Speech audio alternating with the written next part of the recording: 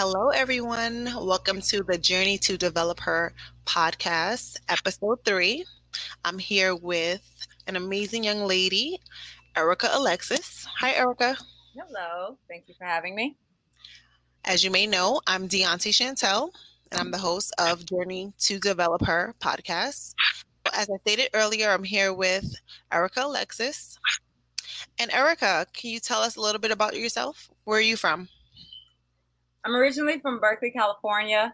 I lived in Berkeley, California for about 18 years, then went off to lovely UCLA and never went back home. So I'm now an LA resident as we speak. Awesome. And what did you study at UCLA? Interesting questions. I studied sociology, and if I refer back, they said sociologists make the best developers because it's the study of people, and you're developing communities, so you understand how people operate. So it was accidentally the best choice for my real estate development career choice. Awesome. How did you get started in real estate?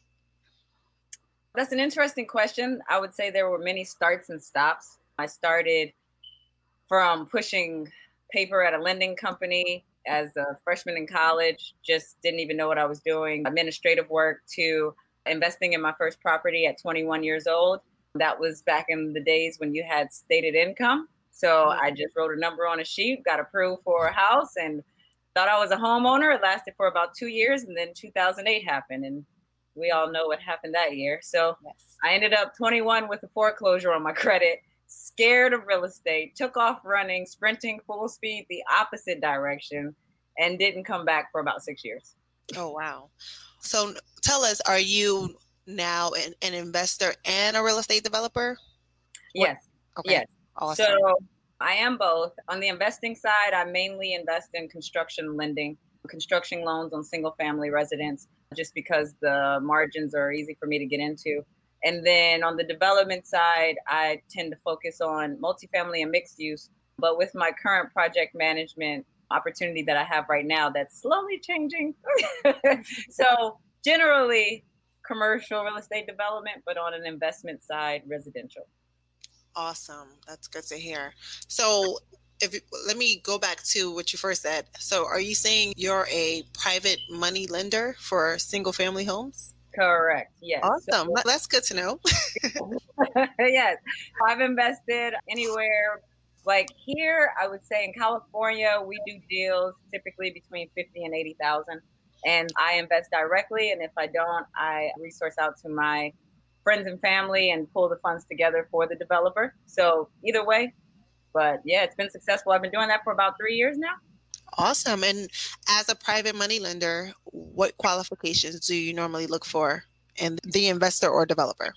And that's a great question. I'm glad you asked. A lot of experience. I like to see their experience, their track record. And honestly, a little bit different. I like to hear their mistakes because I like to know what they learned from those mistakes, how they came out of those mistakes. Similar to an interview, you learn a lot by people's failures and how they come out of it. Those are some of the questions we ask. And then we do due diligence on our side. On our side, I say my company is we do our own underwriting, so to speak. So you would give us the address of the property. We would analyze the deal as if we're doing it ourselves, see if your numbers are realistic, if they work, and you're able to provide, I would say, anything between a 12 to 15% return, then we lend the money. Awesome. I will definitely be in contact with you. I don't know if you invest throughout the United States, but I do have projects that I'm acquiring land for Okay. that I will be working on in about 5 to 6 different states, we'll say. Okay. Always looking for opportunities. I'll say Yeah, that. I have them, and I wish we would have spoke prior to this conversation. It's great. At least we're getting the information out now, so I that's know that was awesome to actually know. the first thing I didn't even think about because I was thinking development. I was like, oh yeah, that's just a side thing. But yeah. Right. Yeah, that's a great business to be in, private money or hard money in some cases, lending. That's amazing. Sure. What inspired you to begin your journey as a real estate developer? Ooh, that's a loaded question. Honestly, it was a family inspiration. Grandfather moved to California from Nashville, Tennessee, on a dream like everybody else to come to California. That's like the best state to some or to many in the United States. The only difference is he came with an 8th grade education and a dream. And one skill he had was in masonry. So he built himself from bootstraps, how they say, and he was able to accomplish a lot with a little. Even though he had an 8th grade education, my grandmother had a master's degree. It was a great partnership. He had a lot of skills in masonry. So when he came to California, he started to build driveways. And when he started to build driveways, he became very popular through word of mouth, and it went to grocery store docks, recreational centers, apartment buildings, and eventually he ended up a millionaire. And this was all from an 8th grade education. But my grandmother, she had a master's, so they had this operation where he made the money and she managed it, and it turned out very successful. By the time that I was born, he was disabled, so he was no longer able to build. And we practically learned to crawl together. So we grew up really close. He was my best friend. And although we lost him at 13, his legacy continued in the family and in the community. He started a program in the Bay Area that was called Men of Tomorrow. And it started in the 1950s, where Black men would pull their money together to build property because it was hard to get loans at that time. And he was averaging, for a builder, he was averaging about 5,000 a day, which is insane. That's amazing. Yeah, so he was really good at his work. He teamed with other builders, with other trades, and they built all kind of things all over the town. And he started buying homes and selling them until he got enough to buy land. And the apartment building that my mother was raised in was actually his first ground up construction that he built without his construction license because he never could pass the math. And it was successful. So after that, he built 7 more apartment buildings and continued his journey. So knowing this growing up, I was privileged because I was able to reap those benefits and understand what it meant to build a legacy, what it meant to build a family off of financial stability, and what it meant to come from nothing and to gain everything. So there's no excuse of I didn't have the money, or I didn't have the resources, or I didn't excuses. Right. Every time I think of me, I say anytime I come complaining, there's an excuse because my grandfather did it in the 1950s. So he really inspired me more in the latter years because I grew to love construction. I grew to love building, and his story kind of fueled me to want to continue that legacy. And I think what inspired me the most is we lost everything in 2008 in the real estate crash. Multi-millions that my grandfather had built. We owned several homes, several apartment buildings, businesses, so forth. So to have all of that and to lose it created a fire in me where it was like, oh no, that's not fair. My family deserves that. I'm going to get it back. So that's where my fire and my drive come from. I love it. I love that story that you just gave us and that journey. That's a beautiful journey for your grandfather, for you. It's even for anybody, especially now in 2020, there's no reason why anyone should say, oh, I can't get started because of X, Y, and Z. Exactly. There's no excuses. We have too many resources.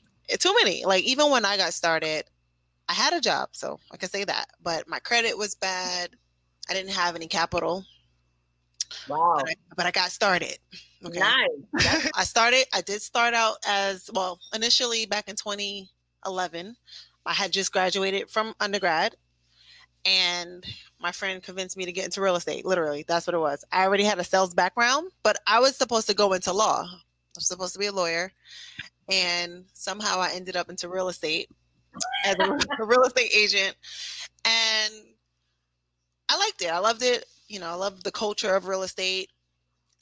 And fast forward a couple years, I did go back into law. I became a real estate paralegal and a probate paralegal.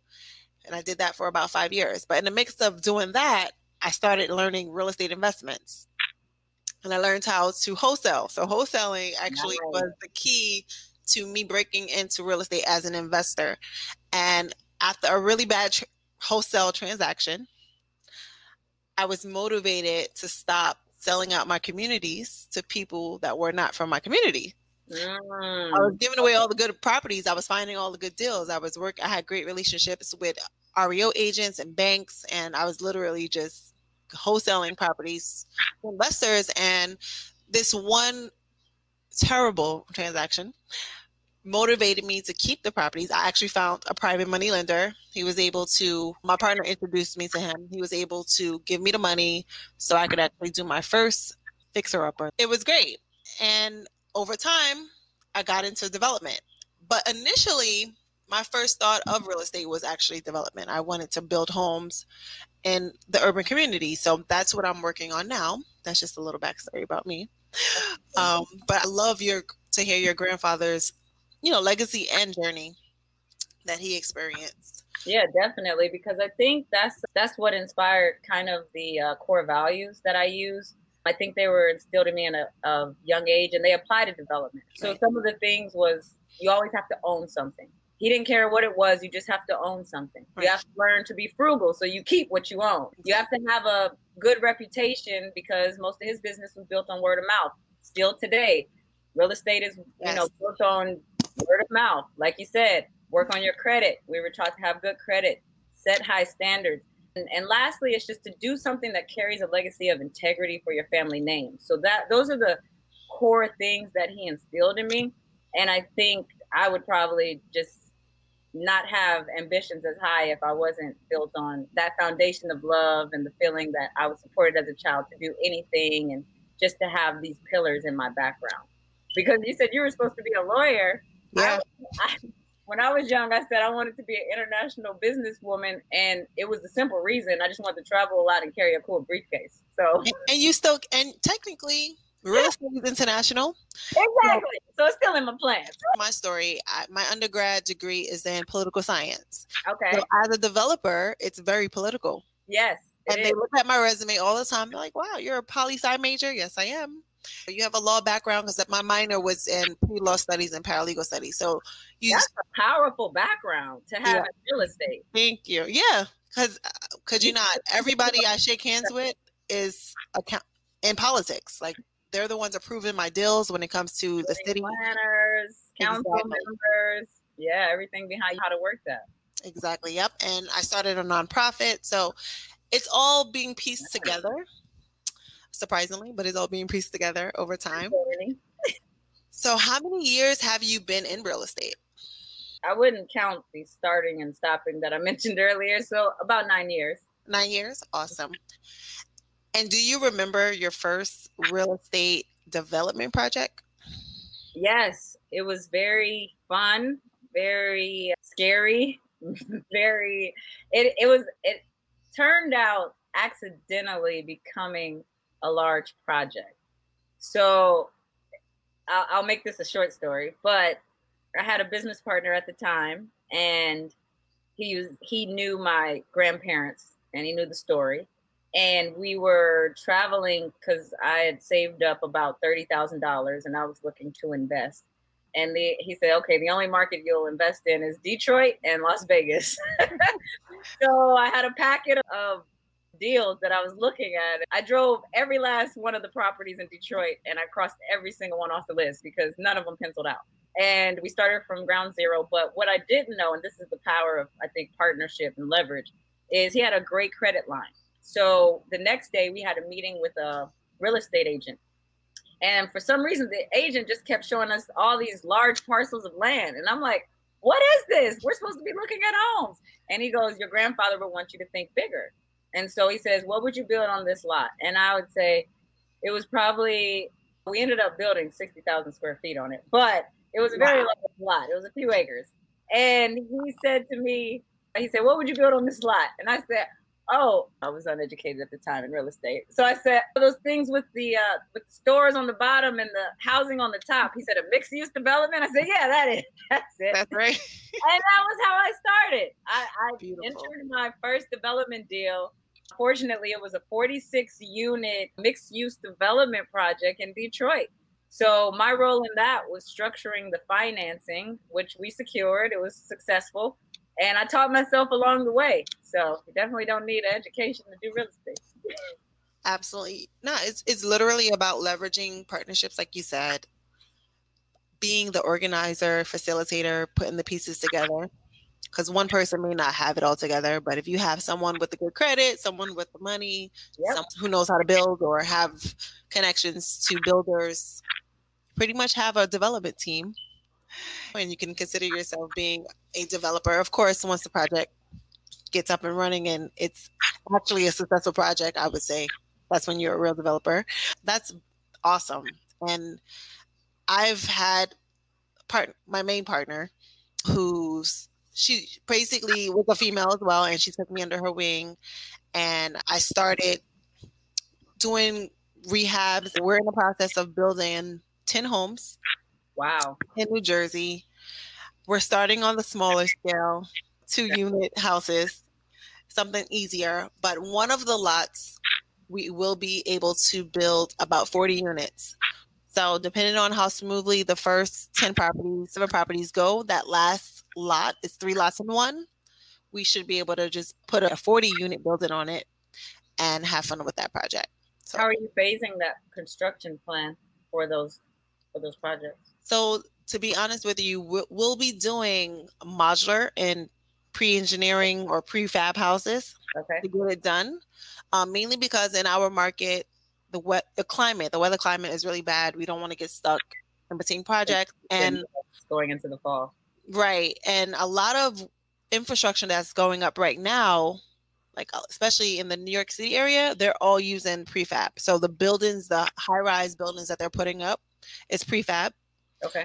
My fiance is a builder, and he connected me with his old counterparts where he's from. Okay. So we have the companies that are sourcing most of the buildings in New York, and a lot of the other, I think in the Long Island area, they've been putting up mansions, literally, and they're all modular and they're all prefab. I didn't know. I was like, who knew that they did mansions? I didn't even know at one point that they did high-rise buildings. Stepping into the I didn't know that they did high-rise buildings.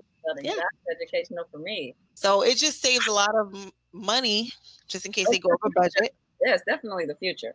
Yep. And it definitely cuts the time. So that's also cutting into the costs.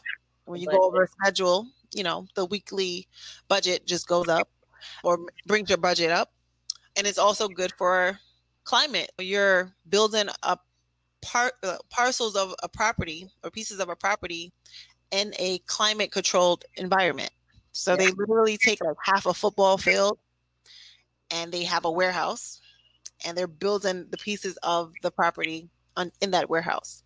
Interesting. It's pretty cool. I'll definitely have to research more of that. Yeah, they definitely have a company out in California. I'll say there's companies throughout the United States, definitely. So I know they have it out there. It's so funny. Last year, I want to say last summer, I was going to reply to RFQ or RFP. I'm sorry, RFP. They had for affordable housing. So they was looking for developers to build affordable housing development in or apartment buildings in California. I believe it was Los Angeles County. Because apparently California has the need for affordable housing, and not only for rentals, but for home ownership as well. Because I didn't have my paperwork in order for California, I missed the deadline, but I'm sure it's coming back. They were giving away money as well from the municipality to build what they needed for the communities there. Yes, they offer a lot of tax credits. Mm-hmm. Right now, what type of development projects or real estate projects do you develop? Right now, currently, I am working in project management. You mentioned something about a job. So this is my day job. I'm project managing a $26 million. I'm responsible for a $26 million budget on a police facility. So it's an essential building, COVID building. But yes, and then I'm also on a smaller scale restructuring my own financial statement to qualify for another investment property. And then my long-term project that I'm working on, so I'm working on 3 right now, is that I'm building a team to develop on 50 acres in Mississippi. So I might need to talk to you about those modular homes. Let's talk. Yeah. Be an option. I meant to mention earlier that my grandmother was born in Jackson, Tennessee. Wow. Yeah. Tennessee is a great. So we might be kinfolk. We might be. I'm actually putting together a family union at the moment. So you end up there. It won't be a surprise. Yep. And my grandfather, he is from Natchitoches, Louisiana. I know Wow. you never heard of that, but yeah, he's from Louisiana. So my roots are from the My South. grandmother's from Louisiana, so watch out because we might be related. Yeah, we might. So yeah, that's awesome. There's a lot of opportunity in the South. We're even I'm looking. learning. I just tapped into this market maybe 2 months ago when this opportunity came across my desk, and I'm like, what have I been doing? Yeah, the South, the Midwest. So I purchased two residential properties in Kansas City, Missouri, and one of the houses came with the land, and we're like acquiring about 6 to 10 acres of land also out there. It's just land and farmland and just it's a lot of stuff happening out there.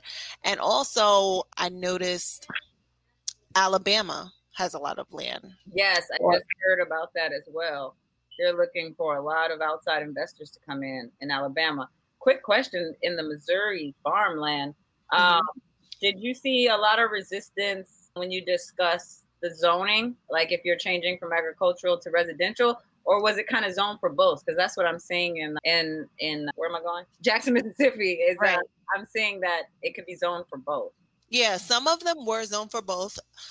One that I saw, it was extremely cheap. I want to say it was over 15 acres and it was like 50,000. Okay. And they said it was only for farming. So I said, okay, but that's still not bad. I thought that was amazing. I was like, maybe we'll get them to change their mind one day. But I Yeah. thought it was a great idea. And but for the most part, you can do either or. Okay. Yeah, that's what I'm seeing too. So just depends on But what the community wants. exactly, and they do have their neighborhood associations that you have to get approvals from. Yep. And but I think as long as they're benefiting from the change in the community, revitalizing the community, they're pretty much okay with it. But they do have 15 different organizations you have to go through before they say yes. So it's like going through city council. Typically, city council would vote on your plans. So it's very similar. Awesome. Awesome to know. Yep. Yeah, we'll definitely talk about that in further detail. Why do you think mindset is important? A good mindset is important to have in real estate development. I think you have to have a good mindset because you have to have the tenacity to persevere, right? I'm going to get cheesy here for a minute, but Les Brown always says if you can look up, you can get up. Yes, And I believe as long as you protect your vision, you can always pivot through any situation because your vision is what carries you through. Your vision is what leaves you open minded to think about other things that you maybe didn't think could happen in that moment. So I think as long as you have a solid vision, no matter how many times you fail, it's inevitable you're going to reach that vision. I agree 1,000%. And I feel like when God gives us that vision, that means it's already written. It's already said. We know it can happen because He gave us that vision. So I agree with you 1,000%. Yep. And I have to look into Les Brown. You're like the third person that mentioned his name this week. And I haven't mentioned him in a few years, so that was just for you. Yes. A lot of people are scared to get started or jump into real estate. Did you feel this way in the beginning? I would say I still feel fear every day. I think we're at about, I'm not afraid to say this, we're at about $400,000 in mistakes right now. And we're about a year into the project. We have a year to go. Okay. And what I would say to others is don't let the fear paralyze you. Instead, internalize it and let it inspire you. And I say that because you don't want to get stuck and the project to fail. You still have to carry it through. I think if the fear goes away, you've become accustomed to your current projects and it's time to grow a little bit. So you feel I think a little bit of fear is good. Challenging yourself out of your comfort zone. I agree. I definitely agree. For some reason, I haven't had much fear when it comes to real estate Wow. because I've just been, I don't know, I'm such a visionary and a There dreamer. you go. You're So, strong in your vision. There you go. yeah. So I'm like, all right, I saw it. Like I had dreams about skyscrapers. I'm like, that means maybe one day I'll build one. Who Exactly. knows? Who knows what it meant? But I feel like sky's the limit, and I'm gonna see mostly everything I want to achieve in life. See it come to pass. But I do realize when it's like the business side of it, I get fearful. When I have to network with people, I'm scared. It's like, Really? yeah, I'm an You're introvert. an agent? That is the I first. know. Like when I have to when I'm meeting the politicians, I'm scared. Oh, okay. Okay. When I'm What do networking you think with, I don't know. what do you think is the main reason? Is this nervousness? I think it's I more don't know. nervousness I than think fear. I'm just a shy person, so I'm just like, I don't know. Okay. I have to just work on that.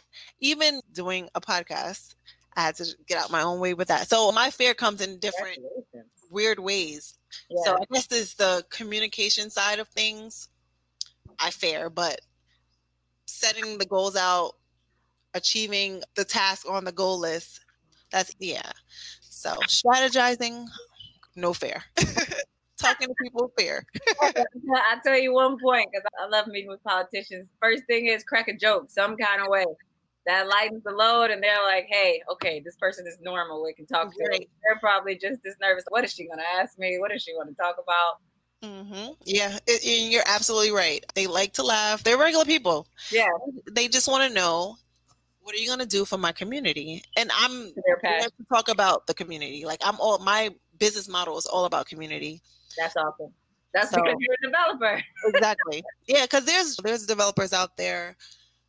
They're just in it for the money. They never even slept in those communities. They don't know those You're communities, right and about that's why that. it's so important for more Black developers to be present Yes. and to learn real estate and invest, because we make up our communities. And And if we don't take care of it, no one else will. exactly. And that's what happens. And then when someone else has an interest in our community, everything goes up and we can't afford to live there. So it's very important for us to stick together and rebuild our communities ourselves. Were you going to say something? I think I cut I you would off. say one thing to that. Yeah, I was going to say one thing to that really is important to me. You mentioned developers, but I think any members of the community, before gentrification occurs, always has the power to change the plan. So when I go into a community and I'm looking to develop, I don't care if it's a multifamily, a house, anything, mainly with commercial, but when we go into the communities, the first thing we do is we attend the community meetings, right? The city council meetings, the neighborhood council meetings. And it always surprises me how few people are in there. You may have one or two neighbors, and then the rest is the development team. And then guess who wins the vote? It doesn't matter because the local population did not show up. So whether it's fighting Airbnb investments, whether it's proposing multifamily affordable housing project, or whatever the case may be, I always encourage just my friends, go support the community. If you live in the zip code, near this zip code, go write your name on that list and state your opinion. It might be something as little as, if you bring your development to our community, we're going to need permit parking so that the new residents don't steal our parking. If we own a house there and it's an apartment building going up, or no, we don't want bike riders in our city. We've heard that before too. So it's like these things that you have the power to change, but a lot of people don't even know these meetings exist. They don't Google them, see what times they are. They're open to the public. Anybody can join. Anybody can build anywhere.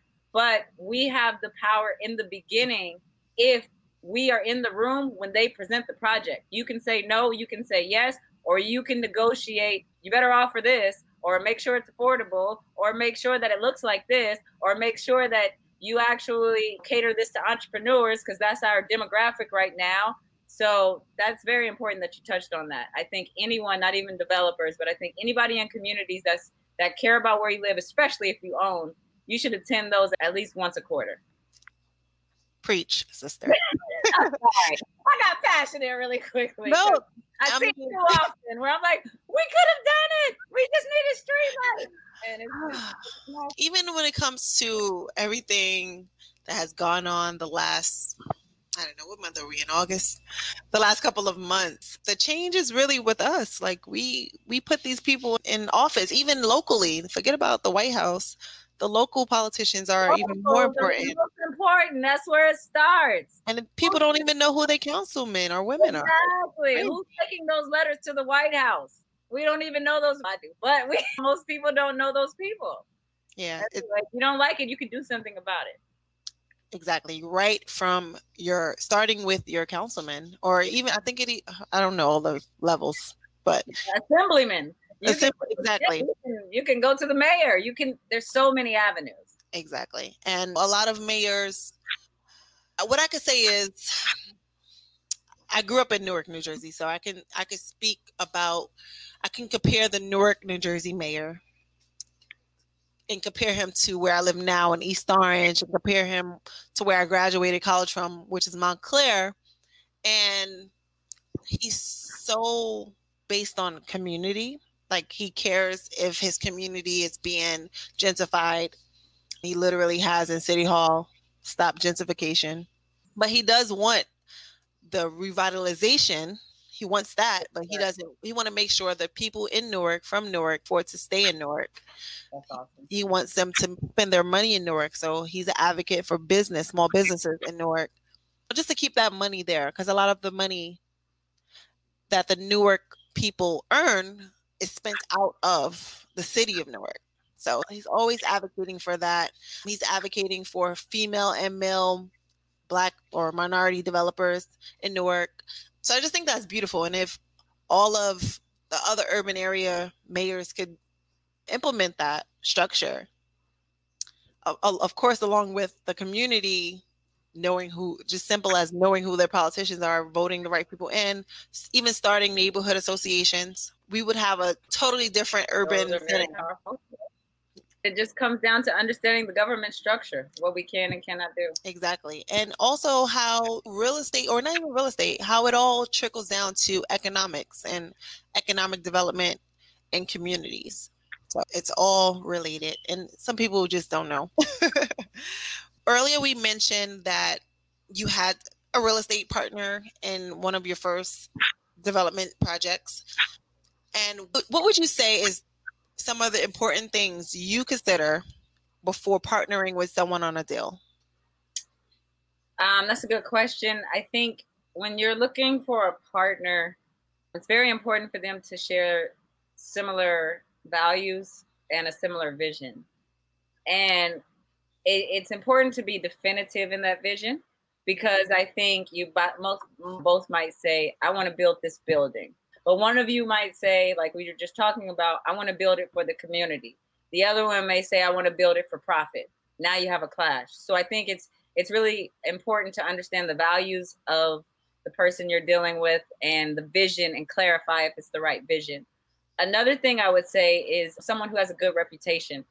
In this business, it's a large business, it's a small business. In construction and development, everybody knows everybody, or they know someone that knows you. So it's really important to know who you're dealing with, because that may get you a denial on a loan deal. That may get you a higher rate on a construction cost. So definitely that. And I think another thing is to be financially stable. And if you're not financially competent, for them to have a lot of experience that you can leverage.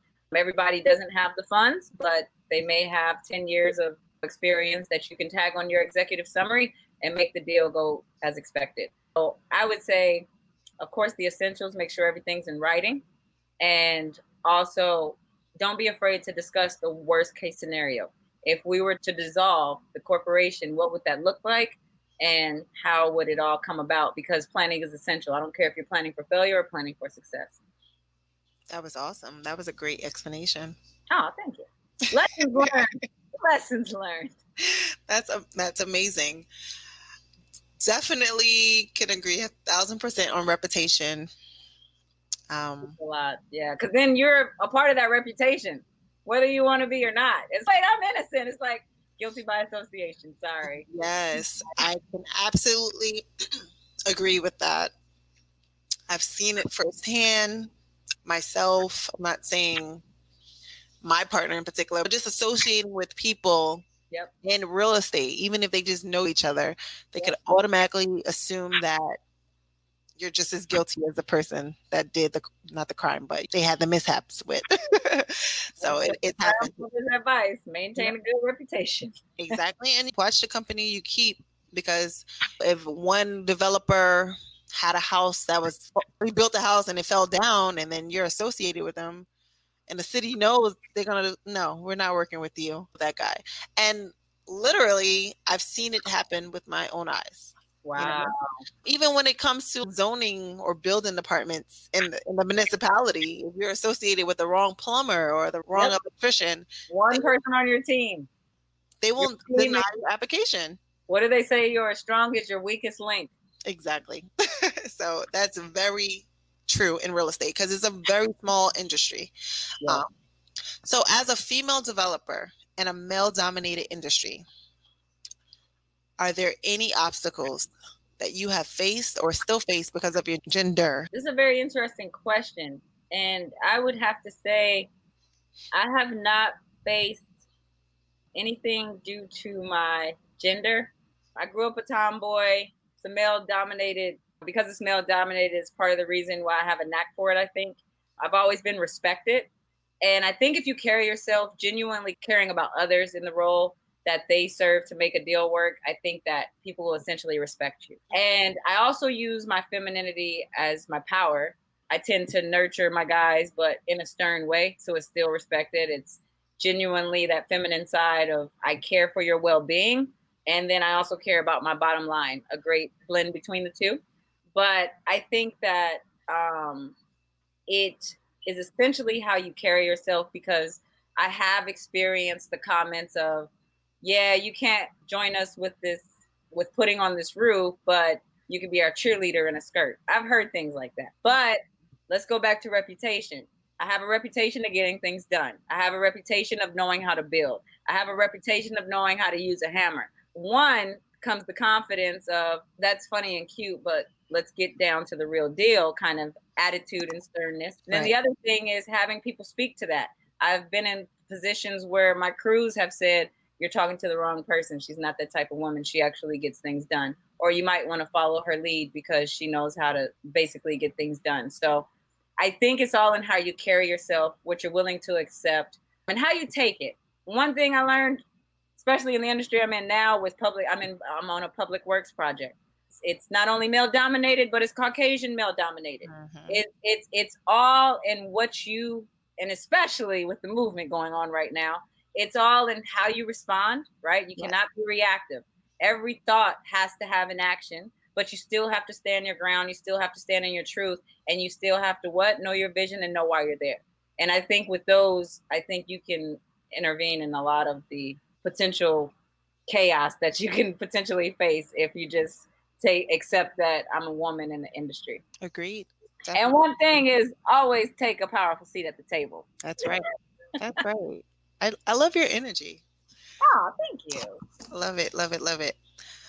So typically, because I think we didn't really talk about this, how do you find, do you have any pointers on how to find projects, development projects, or land projects, land development projects, we'll say?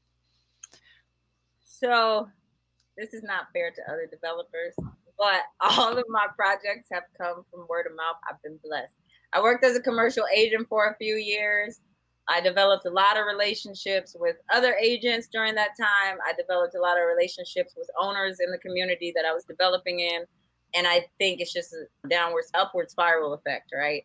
So a lot of them understand what I do. They know people from my team, and we get our deals that way. Like the Mississippi deal came from word of mouth.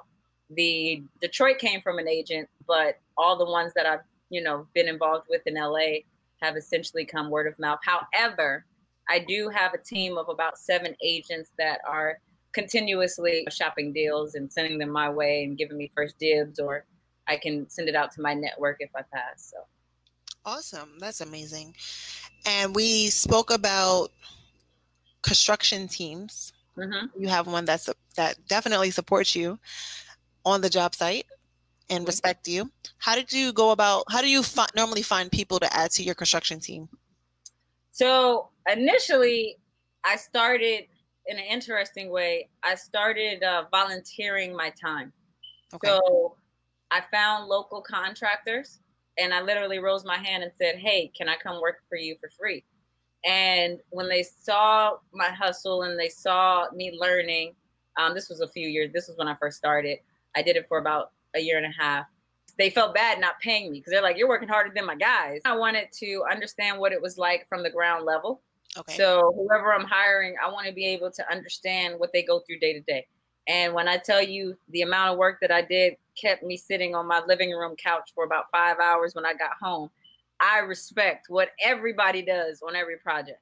But also during this time, I developed relationships, I developed trust, I developed reputation, and I just became familiar in the industry. One, because of course I was the only girl at that time, and then two, because I had a reputation of working and caring about the others. I think it's understanding who the contractors are in your community, finding out what you can offer to them. Mine was giving them my time. And now it's just, I try to keep them busy with deals if I have some that they can get on.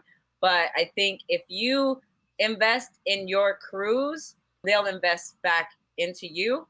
And then like minds attract, right? The crews grow and they bring people that they want to also work, and they know the mindset, and you train them as such. So you have to find something to contribute to others. Awesome. And how do you typically fund your projects? I think we spoke about you normally get in other investors or people with money, private sources of money, to pool their money together, or in. So that's for more like my short-term investments, and that's Okay. just the cash flow. Mhm. For development deals, we shop the market. We had an actual bank lender lend us the deal. I think we were approved for 12.5 million in a construction budget, and that was from a bank. So it's really important to build your executive summary with the right team, and to make sure, like you said, if you're not strong financially, that partner has to come stacked. And then aside from that, who you choose as your architect can speak volumes. They made a lot of leniencies on us financially because we had a strong architect. So they knew that, they had the capacity to build what we were trying to build. So I think it's really important to try all avenues. Get with lenders, construction lenders, see what they're looking for. A lot of people do hard money loans, which is fine, but in development deals, you want to go with construction lenders or construction loans that you can refinance when you're going to when you have a permanent finance deal. A lot of times I think you're easily approved if you work backwards. So if you already have your permanent financing, you already have your refinancing plan, how you're going to get out of that construction deal, you can always work back and use that as clout. Hey, we already have somebody that wants to build the project once it's complete, buy the project once it's complete. We just need you to finance the construction. I think that's a great angle to always position development projects. I agree. Now, do you also have a say in what your cap rate would be, like what your ideal cap rate is on a project, or what your return is on a project? Yes. So I build my cap rate. So that project was 2015. So just to give you an idea of some numbers, we had a projected value of 24 million. We had a projected construction loan at about 16 million. We were financed 85% loan to value. So we were able to secure 12.5 million. We brought in 2 million equity, land equity, and then we had to fundraise the remaining 2 million. And it was 60,000 square foot of property. So we were able to acquire a permanent financing lender that came in at 24 million, which at a 75% LTV was about 18 million. So we were able to use that as leverage. Hey, there's a lot of equity in the deal. We still have 4 to 6 million if we mess up. Even if our contingency is only 500,000, we still have a lot of equity that can cover. It's really important for you to do your own underwriting first, establish your own cap rate, and then back it. Because if you back your cap rate, they know your market, they know your community, they know your end value, and it's less questions at the end of the day when it comes to approval or not. And just for the community, the people out there that don't know, what is a good cap rate in your space? So I believe you're doing commercial real estate now. I'm doing commercial real estate in Los Angeles, and right now a realistic cap rate is 5%. Okay. Yeah, if you are able to achieve a 5 or 6% cap rate in Los Angeles, that's considered a good investment deal. Agreed. That's the same for New York. It's very high. Yeah, exactly. Yeah, or very low. I'm saying, sorry. Yeah, very low. Because most buildings I've analyzed, they're doing like 3%. I'm like, no. It's very, so when I say 5 or 6%, people not in real estate are, that's it. And I'm like, one, you're dealing with a larger tax bracket, okay? And Right. then two, you have to look at the market. The market is tapped out, all Right. Yeah. the investments are gone. Right. So you have to be realistic. Yeah. And I try to educate people that when you're doing residential, the cap rate is going to be different from Yes, commercial. For yes. residential, 5% is awful. You want to be 10 and up, not 10 and up, but 10 is okay. I've seen 9. It depends on if the neighborhood would appreciate, of course. Hmm. I do like to be a little higher, but that's why you Diversify. exactly when you purchase the house, that's where you're getting all of your equity. Make sure you're buying Exactly. it low enough. Yep. Don't depend on adding equity or building equity. What is in the it now? property. Yes, you have to be Exactly. realistic with your numbers. Exactly. So where do you see yourself going in real estate development? Whew. Okay, so we talked about the fear that Right. um, You seem fearless to me. I did say dream big. Okay, my 5 year, I would say in 5 years in development, I would like to see. Wait, let me back up because I have a 5 year plan. Okay, Okay, what's your 5-year plan outside of my real estate? 5 year, yeah. I would just say my 5 year plan is what we discussed is to get this Mississippi development off the ground, have a successful project. And I would say my long term plan, because I don't have a number of years to get there yet, but is to sneak back into that international market and build communities in Africa. That's my long term plan. Beautiful. What part of Africa? What country in Africa? Right now, I'm looking at Ghana. I'm doing all my research in Ghana just because they're so open to outside development. They're calling us home. They're telling us to bring our expertise. And that's primarily the reason why I focused in the area that I did for project management. I'm focused on electrical and solar because that was two of the main markets that they need there. So I just wanted to really understand how to run work in those arenas.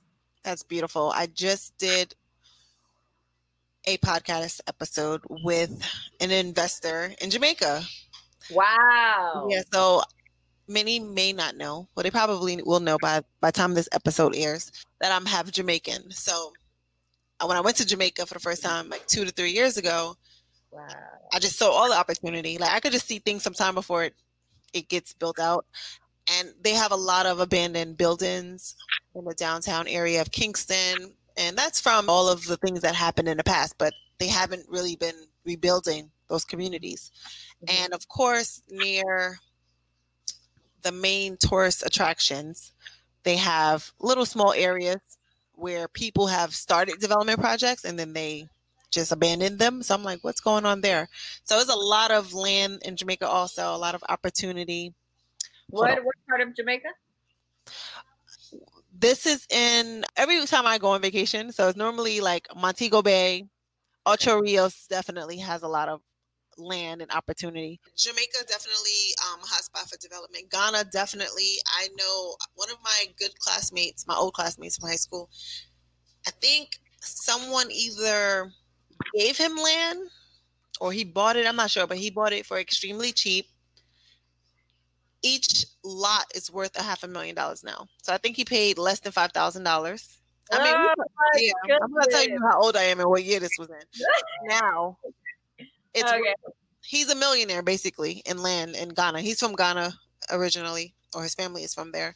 So yeah, it's a lot of opportunities. They're always looking for foreign investors to come there and build, and yeah. And what Akon is about to do in the Senegal area, I believe he's doing it in Senegal. Don't quote me, but yeah, Africa as a whole is going to go to another level I when think it it's a comes fun to market to dabble in this lifetime. yep. So hey, I might be joining you. Yes, you will. You just don't know it yet. I might be joining you right over there. So let's see. Oh, we didn't talk about like regular residential properties. Do you own any, as an investor, do you own any residential properties? Yes, I own a rental property in Texas, and I own an Airbnb that I own and operate in Los Angeles. Awesome. And yeah, just trying to. What I want to do is, if, in the next 2 years, have at least 1 million in assets. So just trying to position myself for more investment property so that I can have the income to help me with future projects. Awesome. And I'm sure in the California market, that only takes about what, two, One three more. properties? I got one more. Oh, I was about to say, you're almost there. Those Oh, it's houses so are sad. expensive. So sad to say that. It is so sad, but that's where we are. Yes. One of my mentees, she's from the Los Angeles area, and I'm trying to help her buy her first home through FHA for now. And she's also a realtor, and she's just, the market is nuts. I'm like, It well, is. I'm sure you have pockets that are lower, maybe an hour away. She said, yeah, they're an hour away. I was like, just commute for a year. And In LA is a 2 or 3 hour commute. oh, I forgot the name of the town, but she said it was about 45 minutes to an hour from Los Angeles. I forgot the name of the Thomasville, San town. Bernardino. What else? Sounds familiar. Yeah, those are like the lower. And they were about 200,000, I think. Yeah, Yeah. And probably more. it looks like it's in the middle of a desert, but there were other developments near it. So I'm like, that's not too bad. Somewhere east or north. Yep. Yeah, but that's good. So you're almost there. So what has been your biggest accomplishment so far? I think dusting my shoulders off and getting back up. I think consistently going towards my vision has been my biggest success and accomplishment. And I think owning, right, successfully, because I went through the foreclosure the first time. So I think coming back to that and owning again has been my biggest accomplishment, because my goal was to establish 3 investment properties before I buy my first home. I think on that track is my accomplishment. I think that's a beautiful journey, a beautiful story. A lot of people, they don't like to discuss the mishaps. And I think you mentioned this earlier. They just want to probably glorify how much money Look they're how making. good they are, and look what I did. Yeah. And it's like, you got there from some kind of mistake. Right. And I tell people all the time, like, I lost a lot starting out. Even now, sometimes I'm still learning as well, especially with COVID. I think a lot of landlords got hit.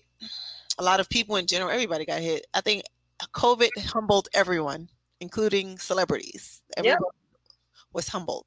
Yep. Like, what is really important? And I feel like I didn't ask you how you were doing during COVID, but I'm sure you're well. I hope your family is well, and doing okay. But yeah, COVID was definitely an eye opener for myself and many others. And I even had investors contact me because, I do work also as an agent. So I've had some contact me like, yeah, these tenants are not paying rent. Do you have, because as an agent, most of my clients were homeless families.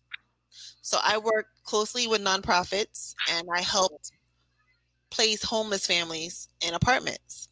So a lot of those programs paid. Yeah, it was pretty cool and interesting. A lot of those programs pay the rent. So landlords are like, yeah, I need that program. I'm like, you shouldn't have discriminated before because you would have had that tenant in there. So the government covers, or is it like subsidies, or how does that work with those? Yeah, so this particular program, they used to pay the year's rent up front, which was amazing. Like literally would give you the entire 12 months rent up front. Wow. Now they're operating like Section 8 where they pay you monthly, but they'll pay you the whole amount. But after that year, that person is responsible for the rent. All of the families were working families. So I must say, some of them worked for the nonprofit, some had different jobs, but they were working. That's the only way you can qualify.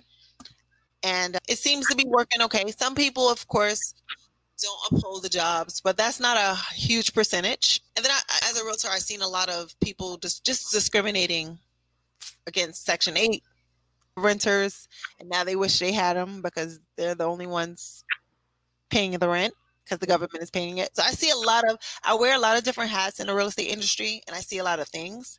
And I think God has positioned me that way so I can help provide solutions. So I'm able to see who gets discriminated against, what communities need help or assistance. So just different avenues I get to see how the world really works.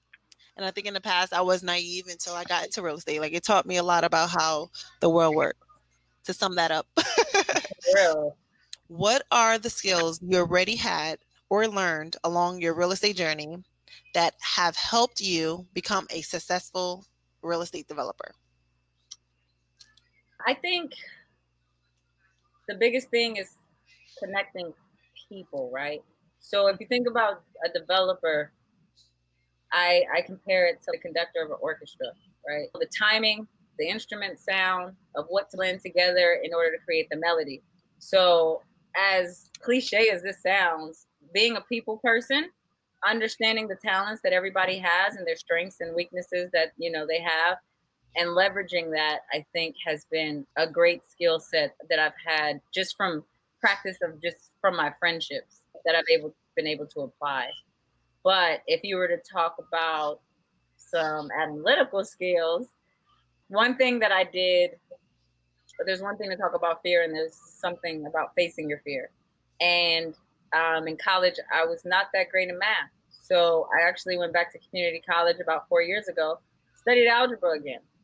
And how that helped me with development is it made me understand property valuation.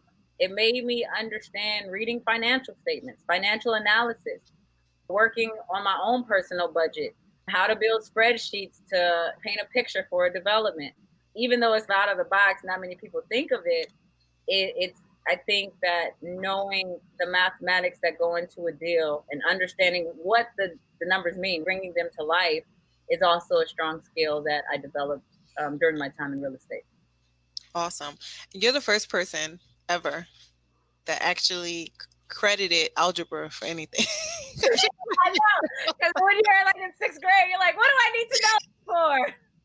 To this day, I'm like, high school was good. Hey, High school and college, because I was in remedial math. How do you get to your cap rate? Well, Division. Yeah, no, math, basic math, but arithmetic, correct. Net present value of money. It's all algebra. Future value of money.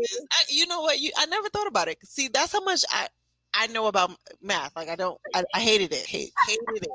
Right, whatever. I just run project. It makes me funny. I did study for about 2 weeks until you have the drop period in college. I took statistics. So statistics is important as well. Right. But algebra and algebra 2, I'm like, where on earth am I ever going to learn slope or deal with slope? Geometry was even more relative. But yeah, I thought that was pretty interesting that you mentioned that. But I always do tell people, that you need to know how to evaluate a deal, how to analyze a deal, what percentage you need to be at. Yes. To know that the deal makes sense and that you're not going to lose your whole shirt in the business. Yeah. So that is important. I'm glad someone did finally credit algebra. I'm going down in history. Make it right. You are. This is great. How can people stay connected to Erica Alexis? Wait, before we even get there, what's the name of your company, Alexis? Oh, yes. Bridgeline Development Incorporated is my company. I formerly operated under Dennis Holdings, but now it's changed to Bridgeline Development. And I'm trying this social media thing as how we met. My personal is at Alexis Global. My business that only has one image, don't judge me right now because I'm building it, is Bridgeline Dev, just the EV at the end. And if you or anyone listening to this podcast would like to shop some deals my way for the residential side, we lend up to $70K for construction loans. That is Bridgeline Rentals with an S as one word at gmail.com. Awesome. That's amazing.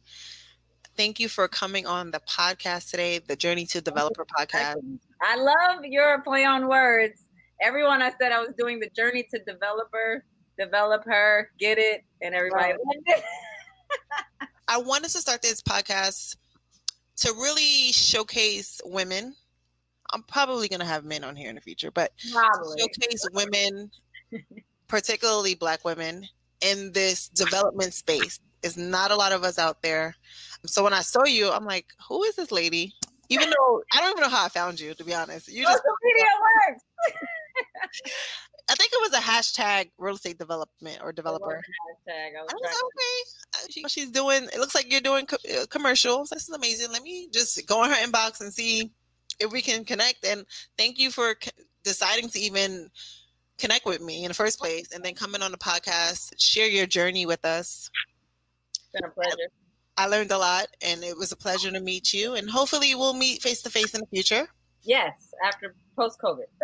Yes, yes, absolutely. And hopefully, we'll be able to discuss projects and even get advice from each other in the near future. Awesome. Thank you so much. All right. God bless, and we'll talk soon.